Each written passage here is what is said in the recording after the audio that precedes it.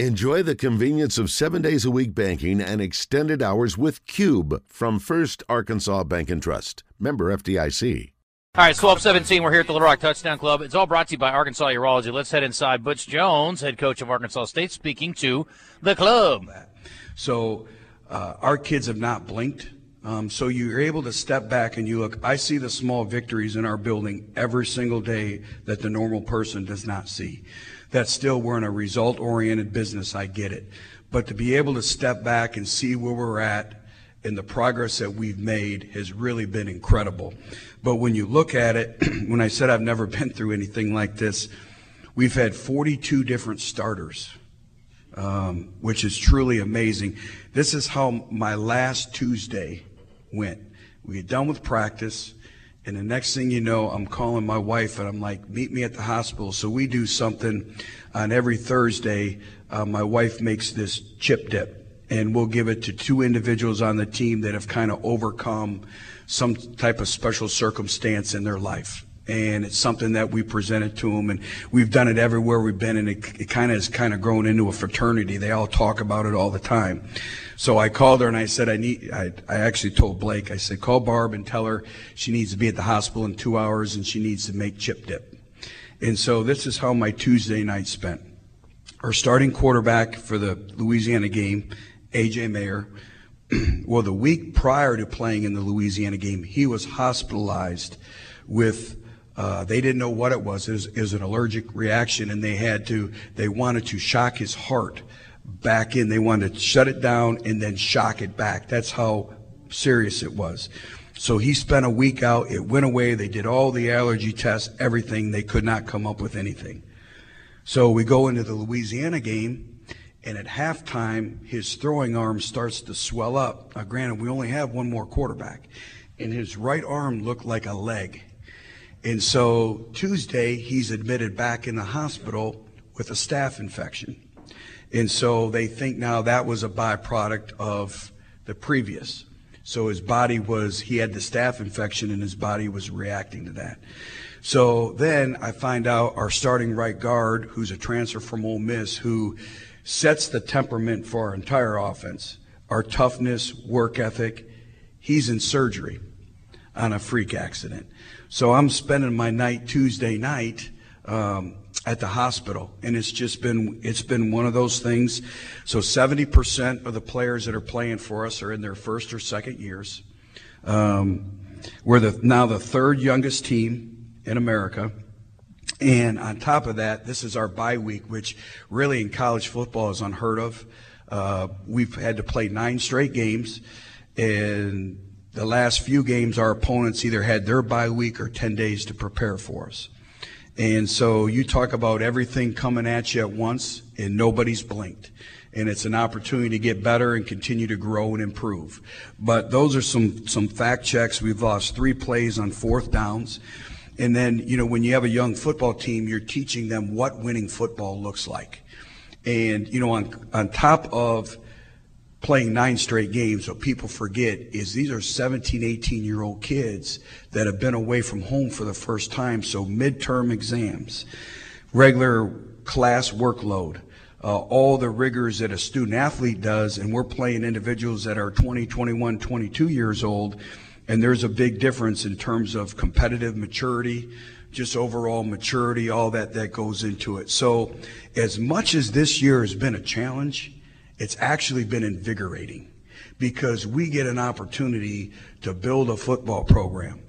And, we had some very special seniors last year that kind of helped pave that way a little bit to where some of our older players are following their lead in the foundation that they set. And you look at life, you can plan for everything to go your way, and it's never going to go the exact way you planned. So you find out about your character, you find out all about that, the ability to adapt and adjust and continue to grow.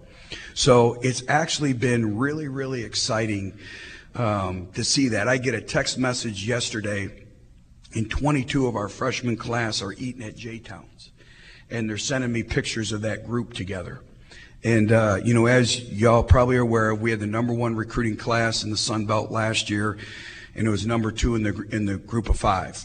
And I told our staff last week, that's not good enough. How you change a program is you have to out-recruit each class.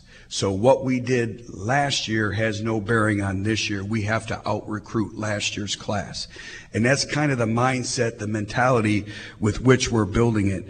But the only way you do it is patience and consistency. In today's world of instant results and gratification, that's probably really, really hard to do. And I will tell you this, my worst critic is my 15-year-old. I get home from Louisiana, it's like 3 o'clock in the morning, and he's sitting up for me, waiting for me to walk in the door. And I'm like, not now. He goes, yep, we're going to talk right now. And so then last night I was able to get home a little bit earlier, and sure enough, I go out on our patio, and here he comes moseying out. I said, we're not talking about anything right now. He goes, oh, yes, we are. I need 10 minutes of your time. So I deal with that every day. But when you talk about building a program, there's a lot of dynamics that go into it. And I like to think of myself as a builder. I love building something. I love taking something and creating something very, very special. And you're a byproduct of your experiences. At Central Michigan, we're actually 22-3 in Mid-American Conference play. We run 2 consecutive games versus Big Ten opponents. We had a mentality. We were an Adidas school. I had a vision of where our student section would be, our apparel. We were #1 in Adidas team sales for 2 years. It was a mentality that we were the best college football program in the state of Michigan. We went and played Michigan State. They were top 15 in the country, and we beat them. And it was a mentality. Then we go to Cincinnati, and it's really the same thing. 2 Big East Conference championships. Had a mentality, had to play Vanderbilt in the Liberty Bowl, and came away with that win. And then you go to Tennessee, and I'll never forget, my second day on the job, I already get a call from the athletic director. He says, I need to meet you in your office. I have something I need to tell you. I think I spoke a little bit about it last year, and I'm like, am I getting fired already? So he comes in, he goes, there's something that we didn't tell you in the interview process. He goes, you're going to be part of the first major college football program that's going to suffer the APR penalty, and that's graduation and GPA ranks of your players. So UConn basketball went through it. Well, we were supposed to be the school in football. And creatively, and some individuals we hired, we made it by 1/10 of a point. And I always say that's the greatest victory in Tennessee history that nobody knows, because we would have been on probation, couldn't have been able to recruit, couldn't have been able to do anything. And, you know, life in the SEC, going into our last year, we were 19-3 in play. And then, as we know, it's a week-by-week season. It's a year-by-year life.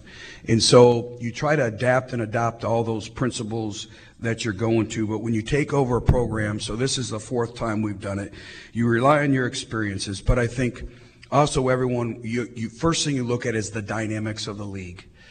In the Sun Belt Conference, I call it's just like the Southeastern Conference. The competitive balance from top to bottom is incredible. And you say, well, how has that happened? Well, first of all, there's a commitment by every institution in the Sun Belt Conference. And Jeff is seeing it a lot for the first time. I'm seeing it, is when we go into road games, the electric atmospheres that they have, the student body participation, the new buildings. We have a tremendous facility in Jonesboro, but now everybody has that. So, you know, there's places that I had no idea that existed, that when you go there, you're like, oh my gosh. So when you look at the commitment by the institutions, you look at expansion. The institutions that we've brought into our conference has really, really upped the level of game from a competitive standpoint, from an academic standpoint, all that's involved. I think the philosophy of the league has changed. Back when the Sun Belt was a Sun Belt, you win 48-47. You'd make sure you had 2 or 3 wideouts that could run. You throw the ball up and you outscore people. Well, then App State comes into the league. Georgia Southern comes into the league. You get other teams that come in the league. Now it becomes what the SEC is, a line of scrimmage league. So usually the teams that win, just like in the SEC, have junior and senior offensive and defensive linemen. And then you have 1 or 2 or 3 playmakers. And so that's how when you're taking over a program, you look at the dynamics of the league and what you're going to be going into. I think the other thing is the recruiting area. Where is the recruiting area? We're challenged at times because we take about a 6 to 8 hour radius. That's our home recruiting base. But we're going to start with the state of Arkansas. First and foremost, I want individuals to understand what they're representing being from this state. And I want their families to be able to come and watch them play. So we've made an incredible investment in the state of Arkansas. Matter of fact, I will be back in this area later this week. And so I think that's really important in terms of your recruiting demographics and everything that goes hand. And then I think it's your foundational pieces. You know, it's how many players in the program do you have? We have what's called a G League. It's kind of mimicked after the NBA. We call it a G League. It's a growth league. So it's all of our players that we're attempting to redshirt or new players. Last year we had 46. They were all walk-ons. 43 of them are gone. So we really didn't grow and develop. This year we have 48. And most of them are our scholarship players. So the young man that started at left tackle for us is a true freshman out of Nashville, Tennessee, named Alaric Watson. He was part of the Growth League. When he came in, he was 272 pounds. When he started against South Alabama, he was 301 pounds. And he's still going up against a 22-year-old individual. But just that time in our Growth League, he's been able to do that. And I think, you know, we were very fortunate at Central Michigan to recruit and develop Eric Fisher and a guy who's going to go in the NFL Hall of Fame at left tackle named Joe Staley. He falls in that realm of those two individuals, and I know that's high praise, but we're really excited about him. So I think all that goes into the ability to grow with everything that we're talking about. And I think as you grow a football program, there's levels or divisions of competency. What does that mean? I usually say the teams that win championships have the best bottom third of the roster. And how do you grow and develop that? Over time. Time waits for nobody, but you have to grow and develop that over time. Coach Pittman's done a great job at Arkansas, but I still go back to year 2, and when I was at Alabama, we played in Fayetteville. And so, you know, everyone remembers the now. We live in what I call a sports center society. Everybody turns Sports Center on, and they see the highlights and they think it's easy, but what they forget is the struggles and the trials and tribulations that happen when nobody's watching.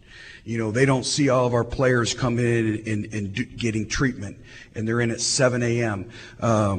You know, we've been down 2 starting offensive linemen, but the young man, I talked about Jordan Rhodes, the young man who I am forever indebted to, that I love, and he's one of our core pieces, is McKeelan Thomas right here from Little Rock. He's been playing with a broken foot all year. Nobody knows that. And I can't come out and say it because our competitors see it. Now hopefully in 10 days he's going to be just fine. He's healing up now. But we had to call another school and get a boot that masquerades as a cleat. It's the craziest thing you've ever seen. So he's playing in a boot, and he doesn't practice during the week. And he goes back. It's him and Jordan Rhodes. Jordan Rhodes had a broken shoulder, so we're down 2 starters, and 2 of the other starters never practiced during the week. And so they have kind of set the foundation of our culture, because you always say if you're not practicing, you have to take mental reps. Well, kids today have a hard time focusing on the mental reps. But on video, if you come to our practice, both linemen stand next to each other, and the play is going, and they're in their stance, and they're actually taking their steps, and they're calling out who they have. And to me, that's culture. And that'll be a great illustration for some of our younger players when they get injured. This is how you prepare yourself mentally. So there's a lot of great things that are happening. Sammy Johnson here from Little Rock, we were down our 3 top corners going into South Alabama, and Sammy Johnson was one of them. We expect to get him back this week. But another great story, KJ Coleman, you probably never heard of KJ. And KJ hasn't played 1 down of football this year. And he doesn't really play corner. He's a safety. We had nobody else. We put him in the game. And they took 7 deep balls at him, and he defensed all 7. Why? Because he's smart, and he's really competitive, and he played with great fundamentals and technique. And so to me, those are all the little things as we continue to move forward in building this program in a vision to where we want it. And, Jeff and I talk about this all the time, and I spoke about it last year, but I truly mean this. We want to build an SEC football program. And everyone laughs, and they say, well, you're in the Sun Belt. What do you mean by that? Here's what I mean by that. We're not going to take a back seat to anybody in the way we grow and develop our players. Socially, spiritually, academically, they're going to get the best of the best. That's all we know. So from nutrition to the weight room, to the coaching, to the structure of meetings, to community service, to academics and class checks, to growth and development in the off season. We're going to be the best of the best, because one day we're going to start raising not only future employees and future leaders, but NFL players.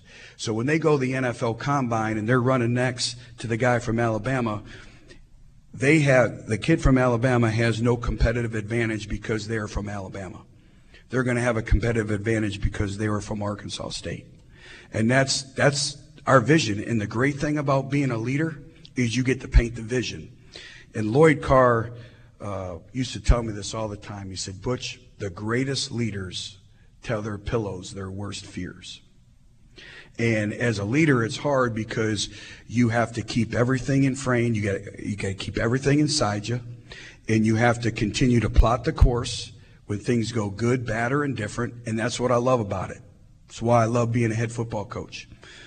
So again, I appreciate your time today. This is kind of therapy for me, so thank you for letting me vent. I hope I didn't bore you, but I've needed this for a few weeks, so thank you. But again, I just appreciate the opportunity to spend some time with you and everyone from Arkansas State. I will tell you, I don't know if the state truly understands what a special place in the leadership that we have in place at Arkansas State, and great things are ahead. We're all in basically year one together. That's the way I look at it, and we get a chance to really continue to grow and elevate our expectations, our standards, everything that we're working towards. So thank you, and I'll answer some tough questions. No. Two quick questions. Let's give a round of applause for Coach for what he just did there. Two quick questions, Coach. We'll let you go. You said this is the fourth time you've taken over a program. First time you've done it with a transfer portal. How has that worked for you, and how is it working, and how is it going to work for you? Well, you have to adapt and adjust. As Coach Saban would say, there's a reason why there's no more dinosaurs. You either adapt or die. So you have to. I think for everyone in here, it's going to be interesting for y'all to watch. So it opens December 5th, but there has been some monumental changes with the portal. So there's a new rule in place. So here's how it goes. Is if you sign an individual or you take an individual in your program in the portal, you are responsible for him in your numbers of 85, whether he's on your team or not on your team. So if we take a young man and he has 3 years of eligibility left, and after a year he fails out of school, you dismiss him for disciplinary measures, or he comes in and says, I'm done, I'm giving up college, you still have to pay for him in terms of your numbers for 2 more years. So last year, it was kind of like a free-for-all. Everyone was just taking anyone and everyone to supplement their roster and build depth. Now this year, there's going to be some character evaluations that go into it. I do think one-year players are going to be at a premium. But it is a challenge because you have to recruit your own roster.